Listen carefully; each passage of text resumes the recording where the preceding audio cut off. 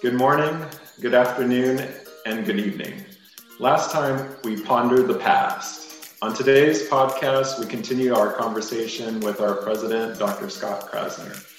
We will continue on Scott's adventure to see where he is today and how he lives in the moment in this episode of History of President Interview. Welcome, Mr. President. Thank you. Thanks for having me. I am honored to participate in this podcast. Scott, I promised our listeners quite a journey, and boy, did you deliver. I appreciate your time and openness in allowing all of us to get to know you better. Tell me about your rededication platform to members in particular. This past year has been very tough for everybody, very stressful going through the pandemic. I felt as I started my presidency that we would take a fresh start. And so my goal is to rededicate ourselves. I'd like to first rededicate to WOMA itself. We're evaluating our bylaws for any necessary changes, our budgets, and our processes to make it better and more user-friendly. Secondly, we're rededicating ourselves to members to encourage participation, interaction, and inspire them to participate, as well as interacting with our parent organization, ACOM. And finally, to walk. We're rededicating ourselves with the hopes of having a conference in person to make it better, more enjoyable, and more educational. Yeah, I think that's been very difficult over the past year for that rededication to participate in a world where we can't come together, and finding new and innovative ways to do that, and especially interact with our brethren at ACOM and across the country. So thank you for that. I'm looking forward to this year. It will be exciting. Agreed. Would you say that our WOMA members make up the team that is WOMA? Yes. One person can't do it alone. I may be president, but really it is not me. It is a true team approach. We're not just colleagues, we're family. And whether you call it Ohana, Mishpacha, or any other term to mean family, we really are a family. It is a team. Oh, I love Ohana. That brings me back to my Navy days in Hawaii. Oh, I miss that place.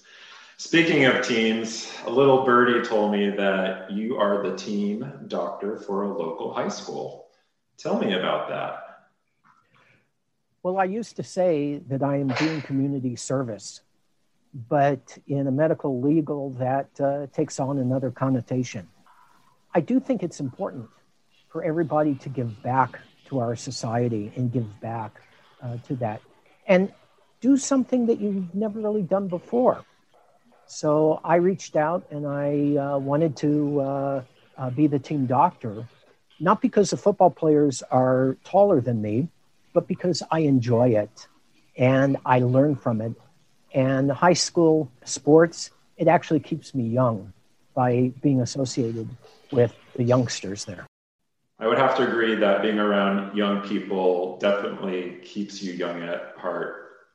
I wish our audience is enjoying, laughing, and smiling along as we talk through this. It's been such a joy, and the smile on my face is ear to ear because it's something enjoyable to be speaking with you right now. I just appreciate it. It's phenomenal. So as a reminder to our listeners, throughout the interview, I'm going to throw in some fun questions to get to know you better. Does that still work for you? Sounds like a plan. So you spoke about some of your current activities. I wanted to know something that almost nobody, but maybe close friends and family, would ever know about you. I'd say that most people don't know I met my wife at our high school prom. We had separate dates. We were introduced, and the rest, as they say, is history. 42 years. Wow, that's unbelievable. We'll have to do a separate podcast to find out that story.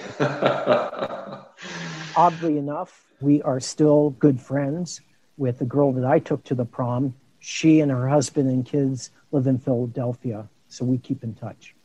Oh, that's perfect. I think we need that more now than ever. There's so much negativity in the world, and it's so nice to hear such a great outcome. I'm going to continue exploring your current activities a little bit more.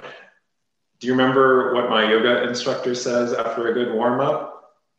Things are getting juicy? That's correct. You mentioned that you work in the mining industry. Now, I did my research at University of Utah and know a thing or two about mining for coal, salt, and gilsonite. Do you know or have you heard about gilsonite? A little bit. Perfect. Well, for those in our audience who don't know about gilsonite, it is this solid hydrocarbon, and it's a form of asphalt or bitumen and used in dark colored printing inks and paints.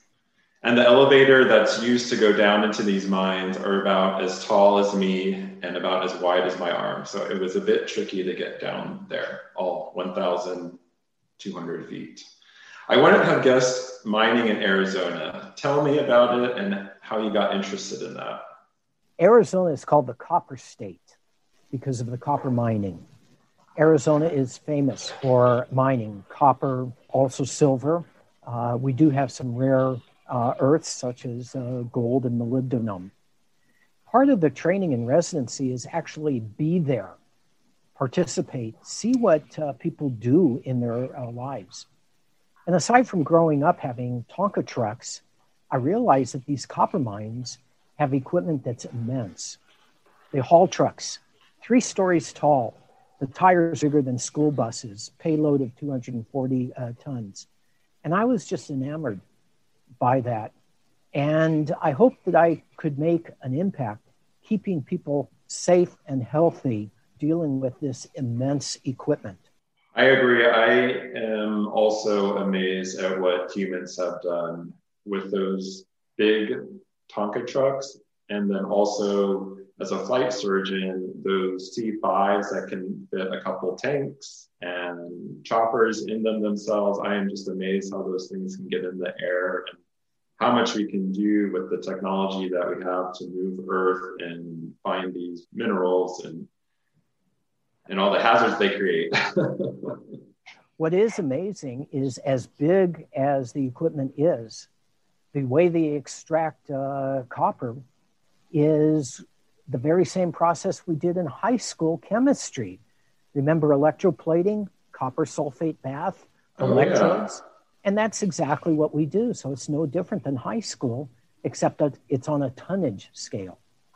Oh, that's great. It's nice to think of something so complicated, but make it appealing for those starting out. Okay.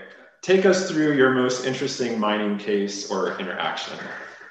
55-year-old gentleman works as an electrician at the copper mines.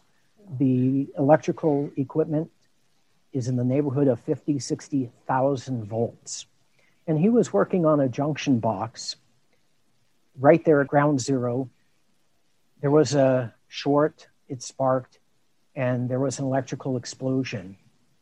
He developed second and third degree burns over 50% of his body, which, as you know, that's leading into mortality.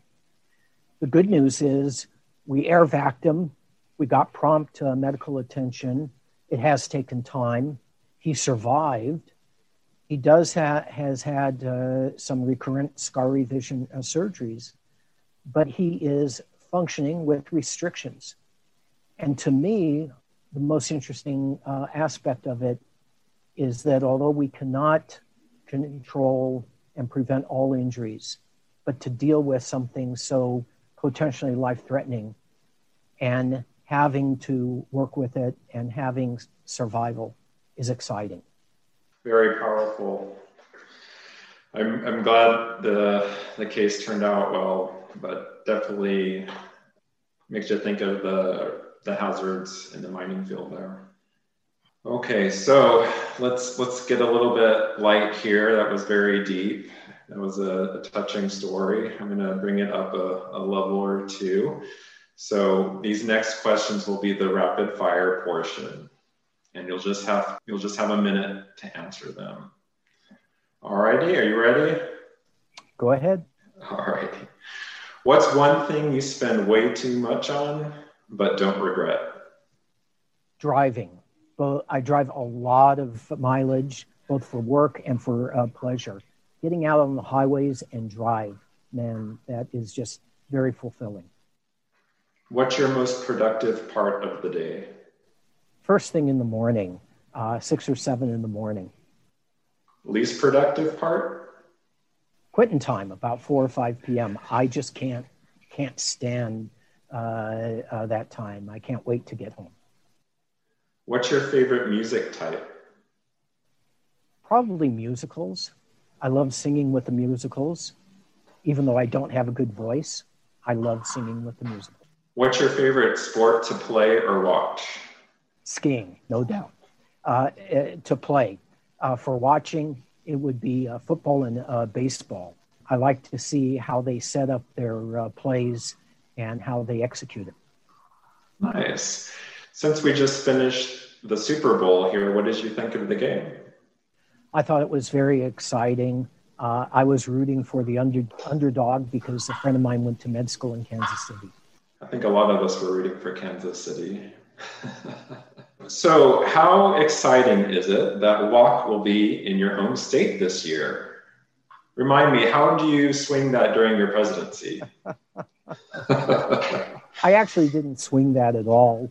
Going up the ranks to become president is a years-long process. However, being a president, I do have discretion in terms of guiding the board as to where WALK should be. And we do have a chair and a vice chair who has taken the reins for that. So I'm very proud to show off Arizona. WALK 2021 we're crossing all of our fingers right now. We have 4 crossed fingers right now. Will be held in person in Phoenix, Arizona from September 29th to October 2nd. The theme is a time for renewal, rejuvenation, and rising above. What does rejuvenation mean to you, Scott? Tell me about how it relates to you and how it relates to WALK.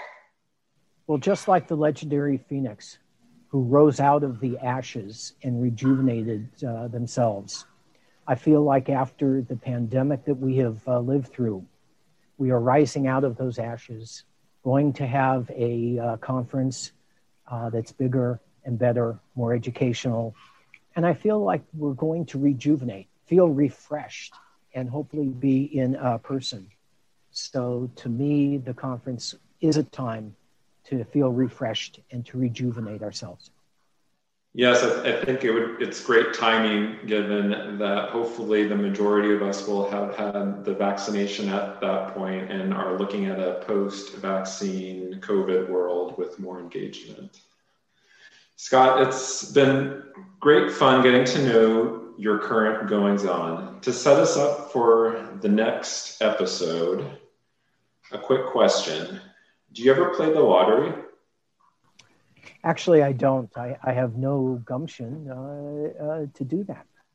Okay. Well, let's do a hypothetical then. Let's say the Powerball is at $1 billion and you won it. What would you do with that win? I'd probably give it most away to charity, to people in need, to my family.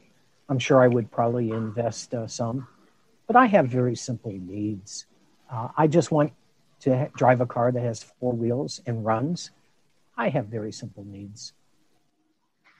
Thank you so much for your time today, Scott. It's been a pleasure getting to know your HPI. Given the enormous negativity in the world, I'd like to have you share something positive in your life with our listeners. Something positive always comes with the negative, rising out of the ashes. About 10 or 12 years ago, when we had the Great Recession, a lot of my client companies were going bankrupt. And as it trickled down, my business was going down fast. 35 employees going down fast. It was a time of despair. Until my daughter, out of the mouth of babes, said, "Dad, you have a roof over your head and you have a family that loves you." All of a sudden it turned around. and my attitude towards it turned around. I became more positive. I have rebuilt my practice, and better yet, I am a better person, and I carry that positive attitude wherever I go. Again, thank you so much, Scott. Thank you. On the next installment of HPI, we'll explore what Dr. Krasner has planned for our future. Until then, stay safe, stay healthy.